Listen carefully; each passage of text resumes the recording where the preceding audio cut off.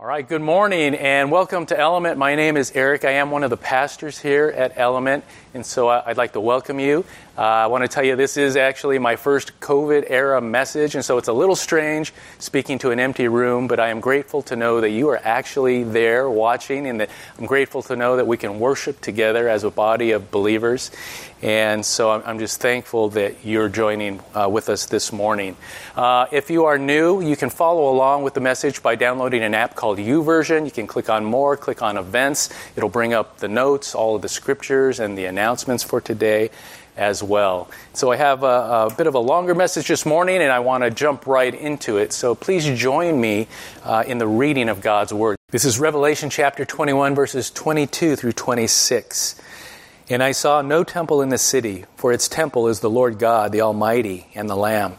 And the city has no need of sun or moon to shine on it, for the glory of God gives it light, and its lamp is the Lamb. By its light will the nations walk, and the kings of the earth will bring their glory into it. And its gates will never be shut by day, and there will be no night there. They will bring into it the glory and the honor of the nations. Please pray with me. Father, we thank you for your grace and for your mercy and for your awesome power that works mightily in us.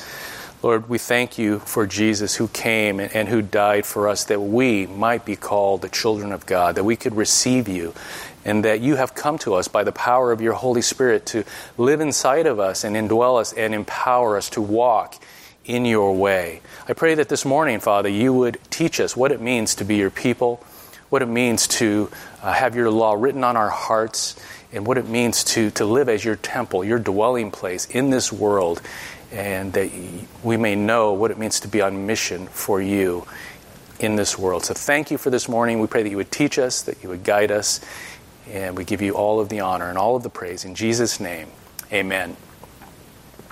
So this is actually our 27th week going through the second part of the book of Acts, which focuses essentially on the life and ministry of the Apostle Paul.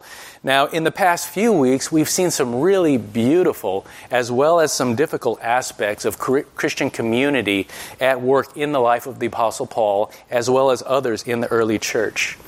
And one of the many blessings of committed relationships is the joy of being loved by fellow Christians. And we've seen this deep love expressed with weeping and embracing and kissing, which made it difficult for Paul to leave the Ephesian elders back in Acts chapter 20. And we also saw his newfound friends in Tyre and how they expressed warm affection, and they sent off Paul and his team by bringing their families together to pray on their knees with them at the beach. And even last week, we saw the reception by the Christians in Jerusalem who were filled with this gladness and rejoicing over what God had done in Paul's ministry to the Gentiles. But we also saw how a community's love and even their good intentions don't always align with God's plan.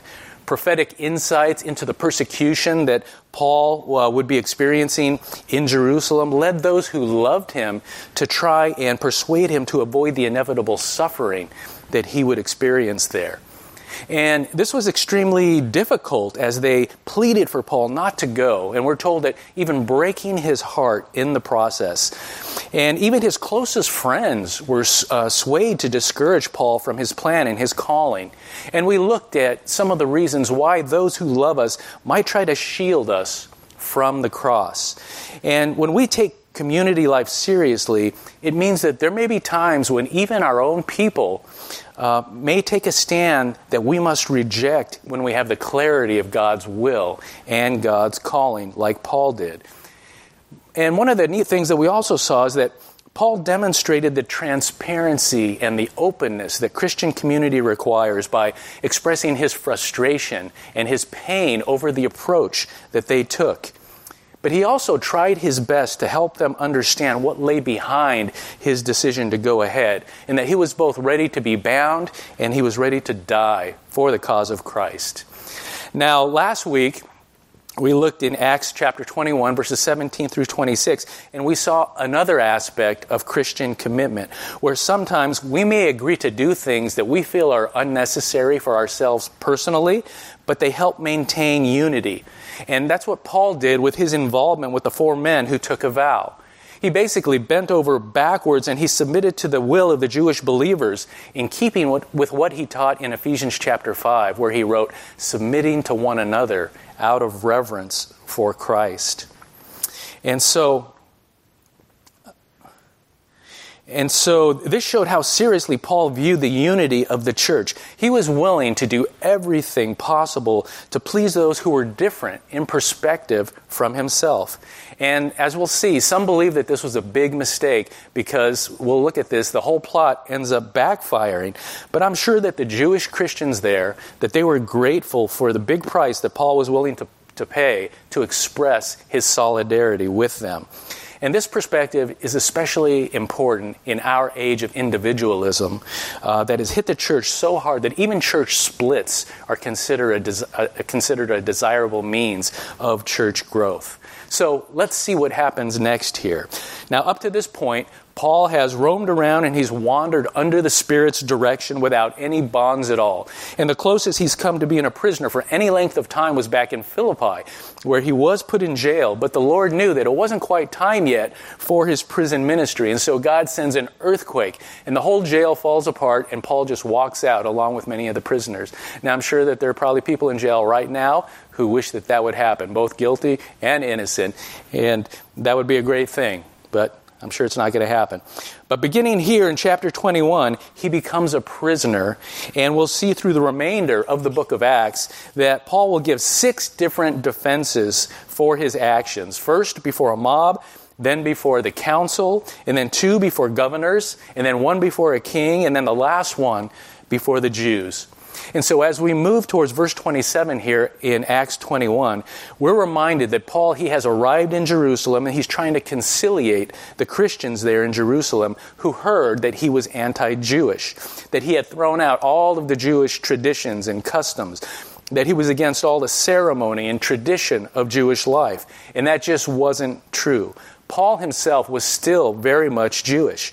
He was there to observe the Feast of Pentecost. He attended the synagogues on the Sabbath. He took the Nazirite vow himself back in Acts chapter 18, and he even shaved his own head. So Paul, he hadn't thrown out all of the Jewish tradition. He was in transition, and it was taking some time for these old things to die off. They were ingrained so much. But yet some of the Judaizers had told the Christians there that he was anti-Jewish, and so some of them were anti-Paul. And when he arrived in Jerusalem with all of his Gentile buddies, he came with the purpose of bringing needed money to the saints there and to show love from the Gentile church to them. And so he had a great welcome from some, but others were greatly concerned because many of the Jewish Christians heard that he was trying to subvert Judaism. And so in order to change his reputation, they had him go to the temple to sponsor the Nazirite vows of 4 men by paying for the whole thing in the hopes that the Jewish Christians would say, well, hey, if he's willing to do that, then maybe he's not as anti-Jewish as we were led to believe. And so he did that. And I'm pretty sure, though the text doesn't really say anything about it, that it must have had a positive effect on the Jewish Christians there. But it didn't have any effect on the Jewish non-Christians, none whatsoever.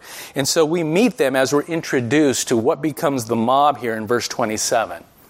And like most mobs, they become like a body of people with no head. They're a wild, maniacal group of people who, in a frenzy, try to murder the Apostle Paul. And so we pick it up in verse 27, and it says, when the 7 days were almost completed, the Jews from Asia, seeing him in the temple, stirred up the whole crowd and laid hands on him. Now, Paul, having just come from abroad, his sponsorship of the 4 men required that he would regain ceremonial purity by completing this 7-day purification ritual. And so he would report to the priest at the beginning of those 7 days, and he would inform him that he would be funding the offerings for all of the 4 men. And then he would return on the 3rd day, and then on the 7th day, and he would be sprinkled with the water of atonement. And then at the end of the 7 days, they would offer offerings, and the whole thing would be done. And so that's where we are, and it hasn't quite finished yet.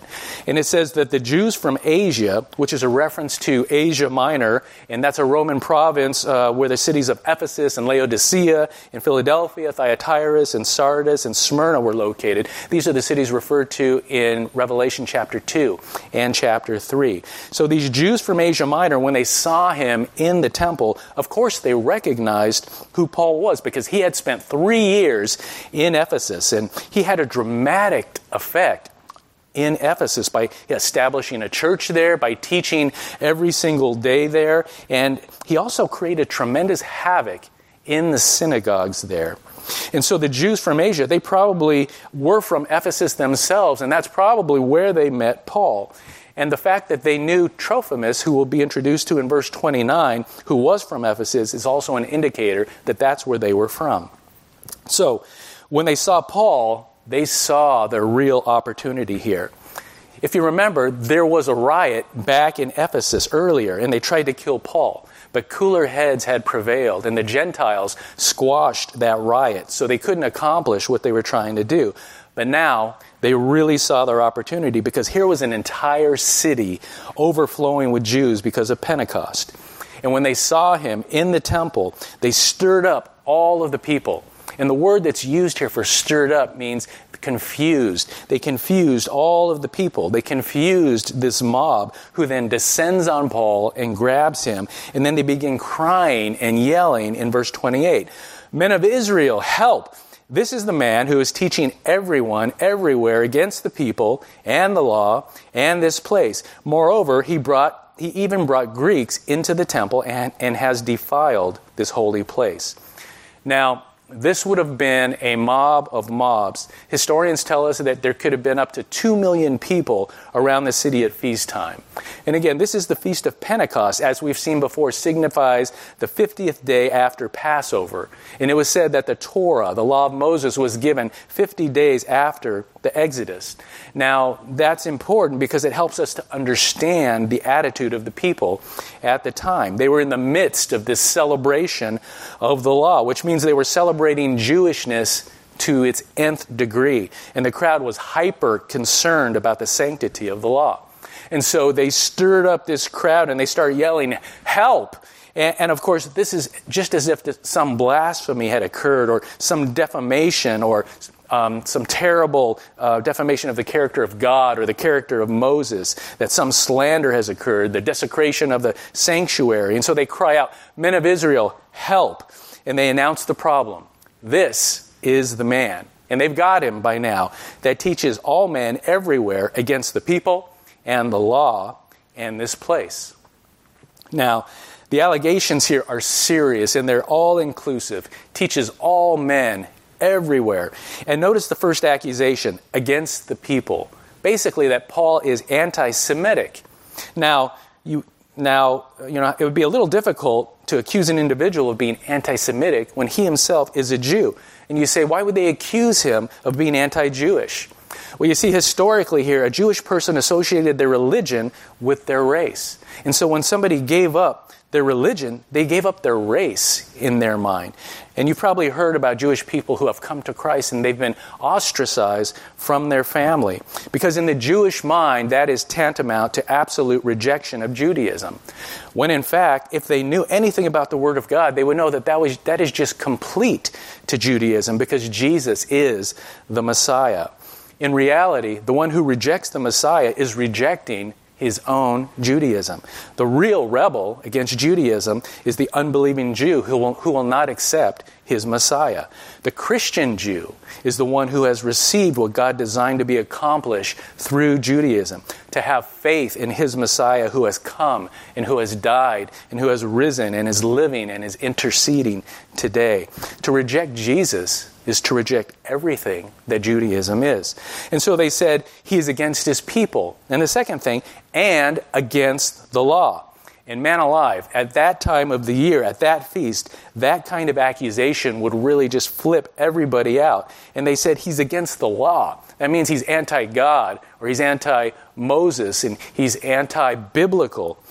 And thirdly, the third thing, to top all of that off, and he is against this place. Speaking of the temple, he's against the temple.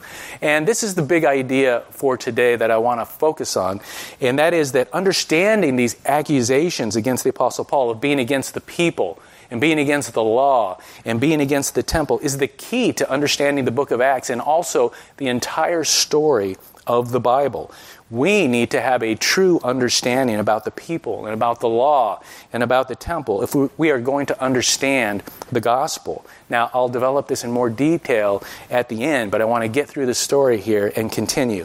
And so just in case these allegations were not convincing enough, they came up with something specific and something current here in verse 28. This is what he's recently done that's really bad. He brought Greeks into the temple and he polluted this holy place.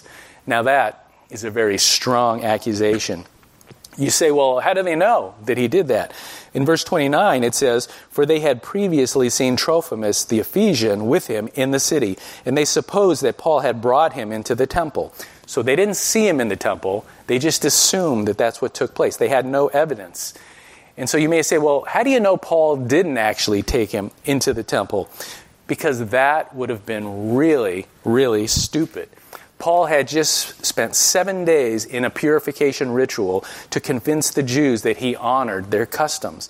And then he would turn right around and haul a Gentile in there.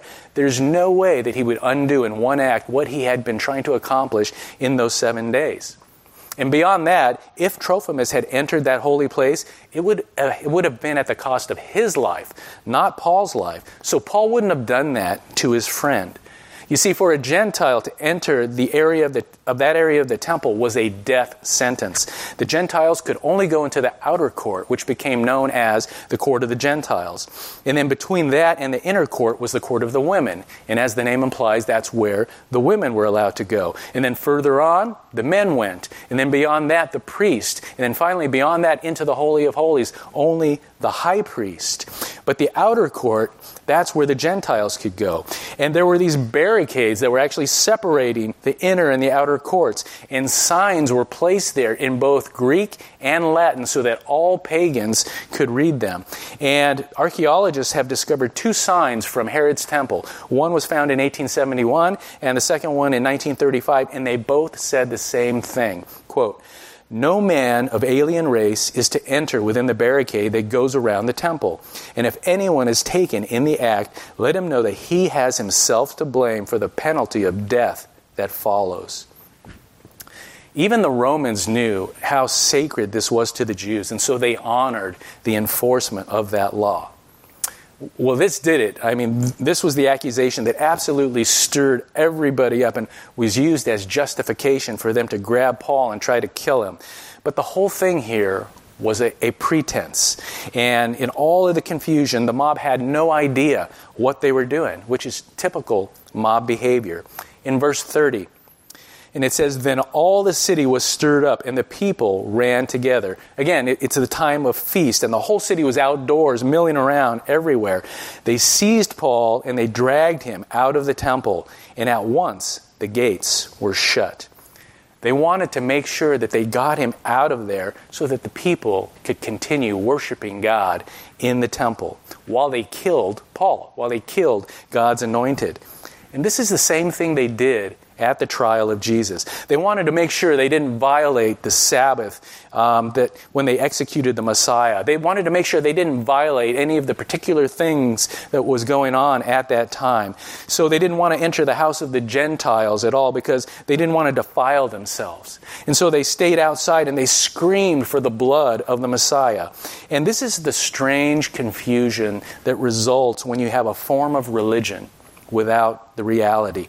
It doesn't make any sense, and it leads to absolute chaos. And so we see the attack of the mob here.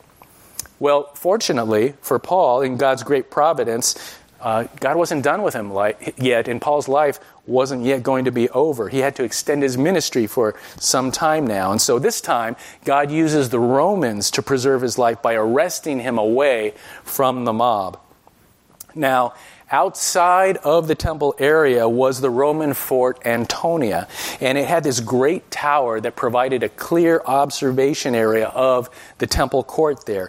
And it was garrisoned at feast time by at least 1,000 Roman soldiers. And these were highly trained men and skilled riot squads, and they didn't tolerate civil disorder. And any Roman commander that allowed that would have been in real trouble.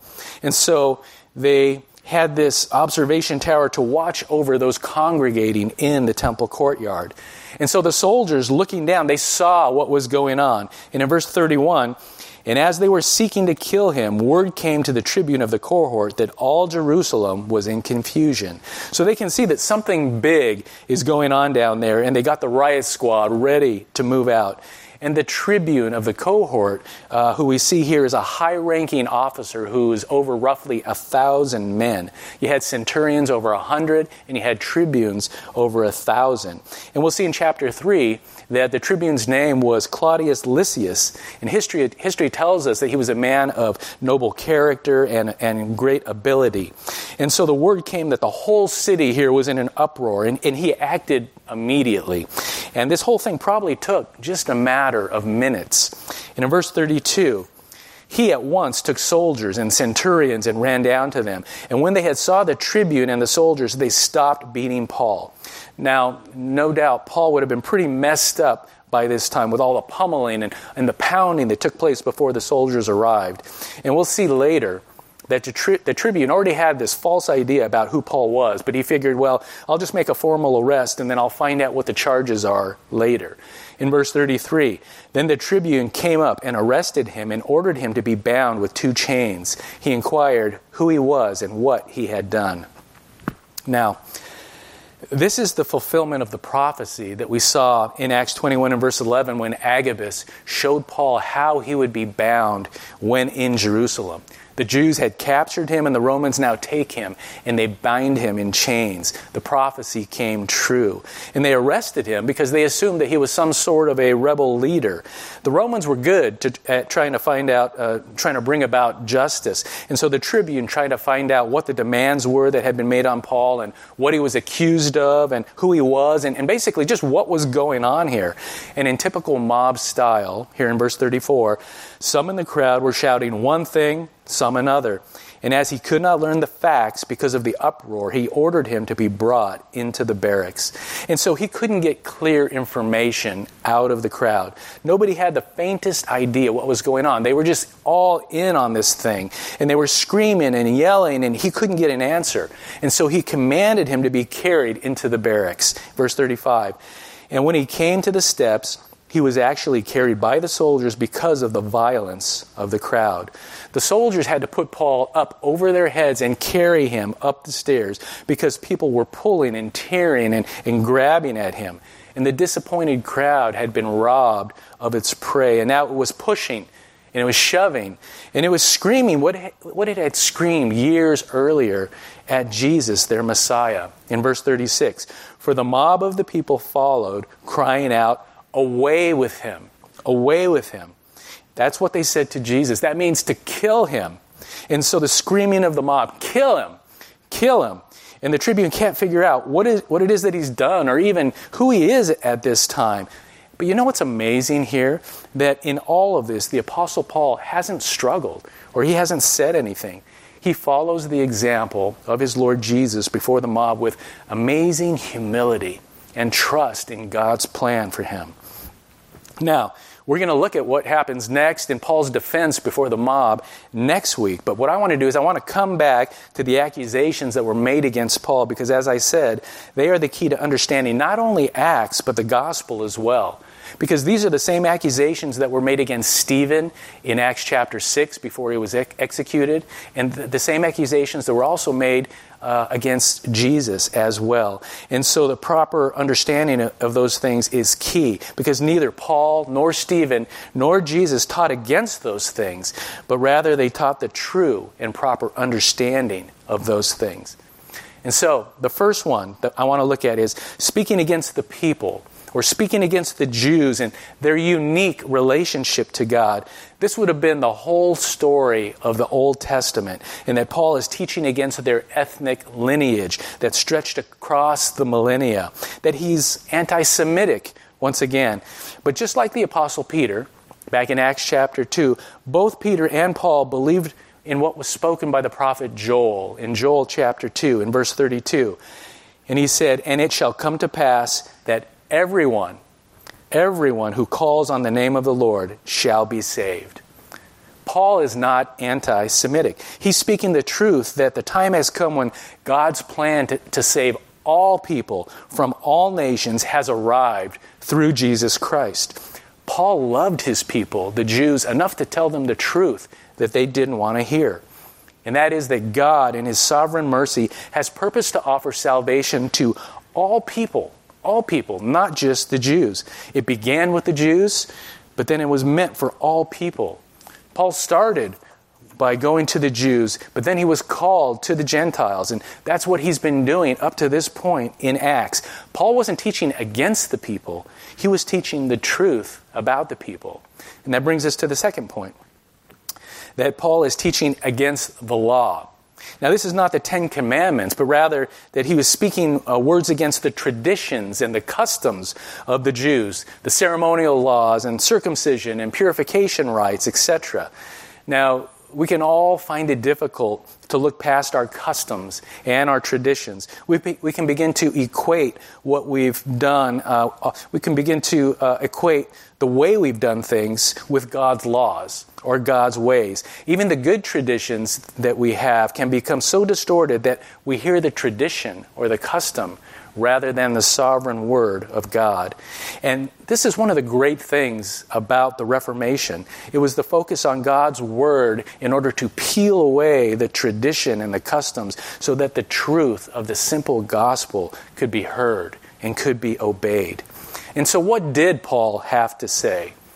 Well, he wrote the book of Romans while he was in Corinth, and he had just come from there. And so Paul describes what he thinks about the law. Speaking of the Gentiles in Romans chapter 2, verse 15, he said, "They show the work of the law is written on their hearts, while their conscience also bears witness, and their conflicting thoughts accuse or even excuse them."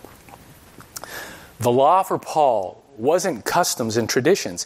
It was the Holy Spirit writing God's law on our hearts. This is what Aaron had talked about last week. As we saw, it's the law of Christ. It's the law of liberty, the law of freedom. Ultimately, it is the law of love. And then even going back a few more weeks, it's the way.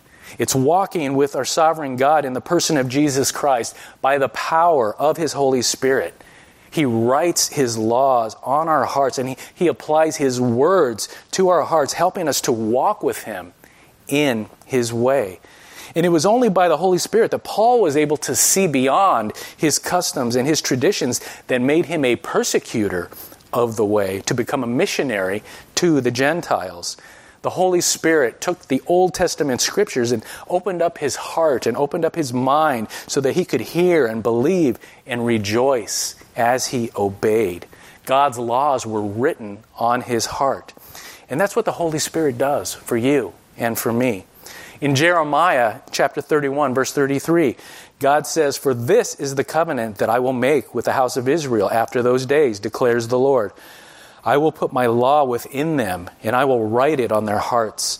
I will be their God, and they shall be my people." All Paul was doing was applying the Old Testament scripture, empowered by the Holy Spirit, to the circumstances in which he was in. He's not teaching against the law any more than he was teaching against the people. He was teaching what God's word had always said. And that's the same thing that we are called to do as well. And then lastly, the third thing, he was accused of teaching against the temple. Now, you cannot overstate the significance of the temple in the Jewish mind. It represented where heaven and earth meet, God coming to his people, the very presence of God. It was a holy place, and that's why the Gentiles who went beyond the court of the Gentiles were worthy of death. And Jesus was accused of this as well when he said that he would tear down this temple and rebuild it in 3 days. That was blasphemy to them. But when he rose from the dead after 3 days, Jesus became the temple for us all. He was explaining the temple. He wasn't teaching against it. The temple had always pointed to Jesus. The perfect expression of what the temple was only a shadow and was only a signpost of what was to come. Jesus, Emmanuel, the true and perfect representation of God with us. You see, we don't need a special building. There are people even today who want the temple to be rebuilt in Jerusalem. And as Christians, that makes no sense at all if we have Jesus. It's a misunderstanding of who Jesus is and also of the architecture of the temple, because the temple is with us. And even beyond that, I want to look at 2 scriptures, even going beyond that. If we look at 1 Peter chapter 2, verses 4 through 8, this is the Apostle Peter now. He writes, "As you come to him, a living stone rejected by men, but in the sight of God, chosen and precious, you yourselves, like living stones, are being built up as a spiritual house." That is a temple, a spiritual house, to be a holy priesthood, to offer spiritual sacrifices acceptable to God through Jesus Christ. For it stands in Scripture, again, quoting the Old Testament, "Behold, I am laying in Zion a stone, a cornerstone, chosen and precious, and whoever believes in him will not be put to shame." So the honor is for you who believe, but for those who do not believe, the stone that the builders rejected has become the cornerstone, and a stone of stumbling and a rock of offense. They stumble because they disobey the word as they were destined to do. That was Peter. Going back to Paul in 1 Corinthians chapter 3, in verse 16 and 17, Paul writes, "Do you not know that you are God's temple? You are God's temple, and that God's Spirit dwells in you? And if anyone destroys God's temple, God will destroy him. For God's temple is holy, and you are that temple." What do we see here?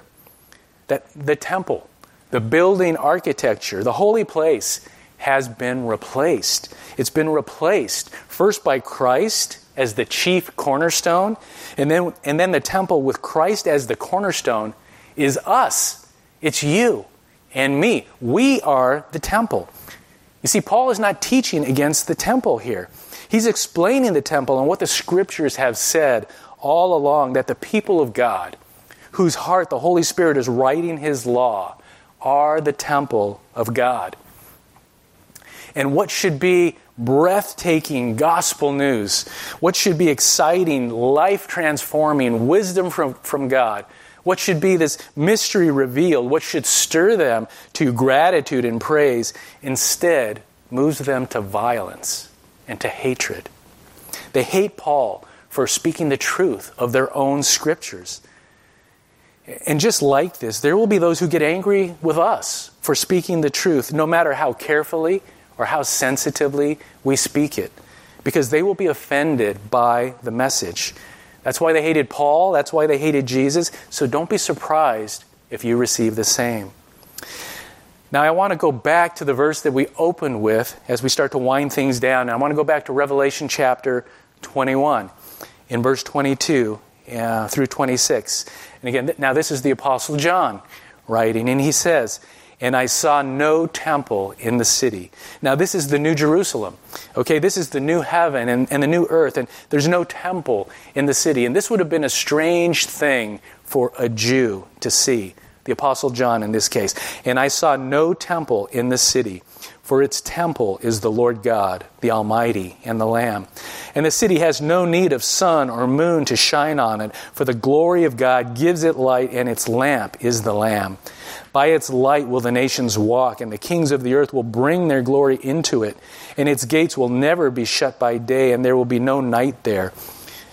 They will bring into it the glory and the honor of the nations." The temple was always pointing towards the great day that we see here in Revelation 21, when God will consummate the creation and bring it to perfection. The temple was pointing towards, this was everything that the temple was pointing towards. Even the Garden of Eden back in chapter 1 and chapter 2 of Genesis, all of that was pointing towards the great day when God would bring it to perfect completion.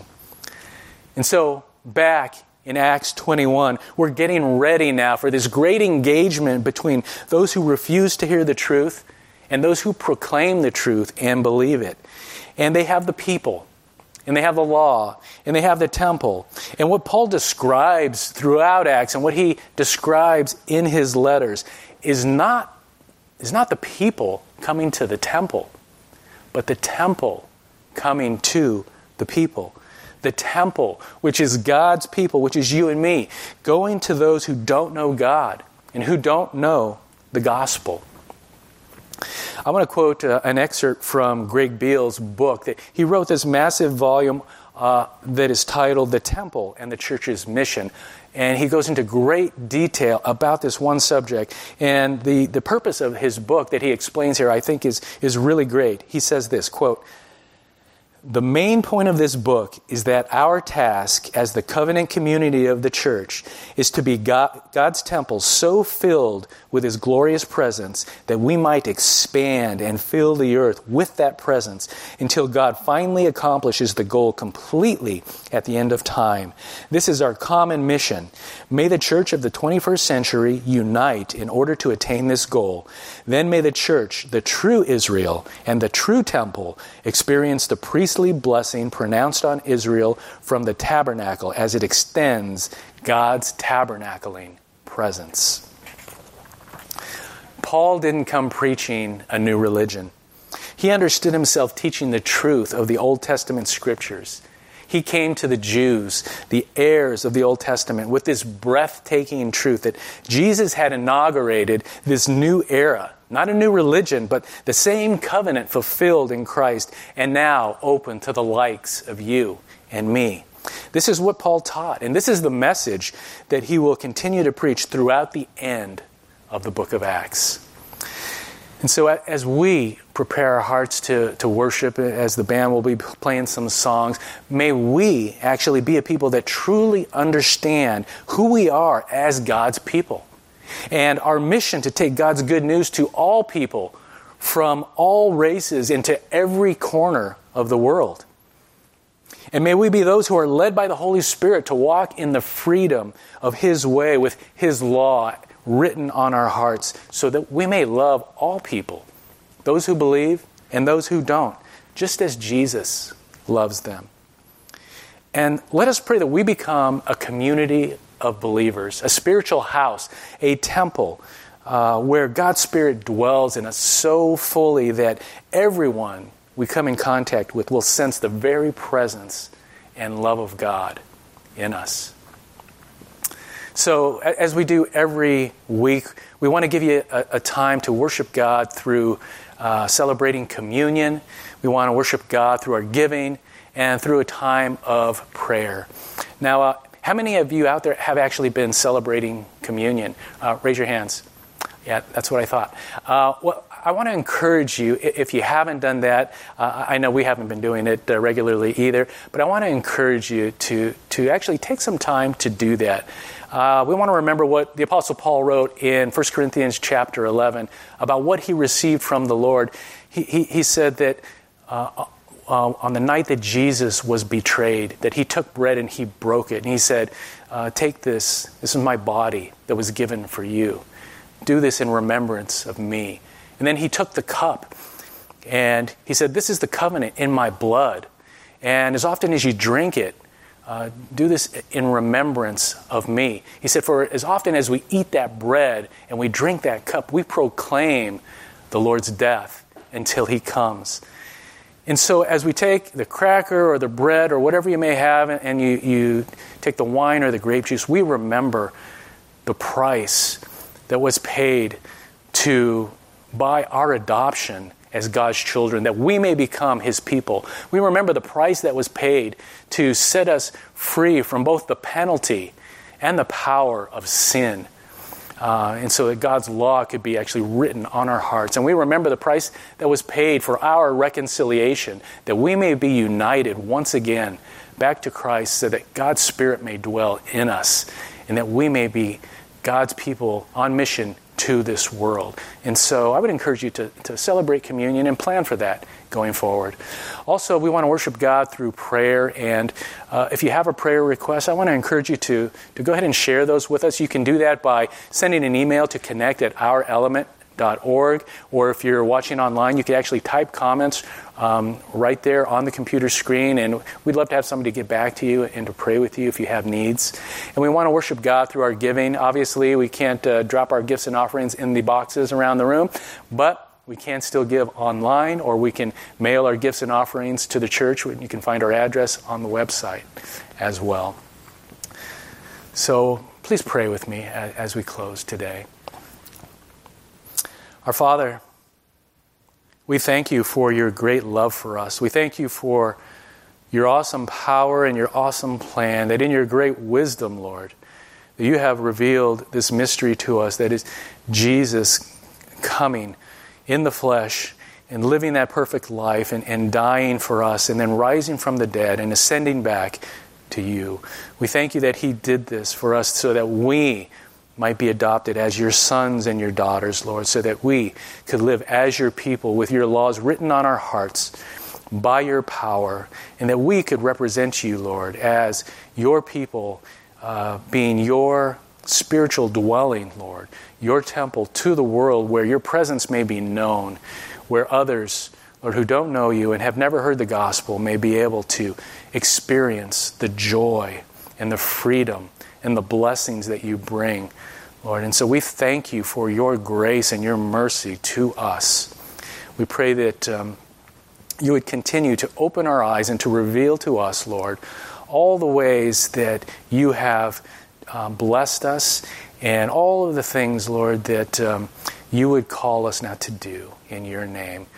So may we respond to your grace and to your mercy by serving and loving you, and by experiencing the joy that you have intended for us from the beginning of time. We pray in Jesus' name. Amen.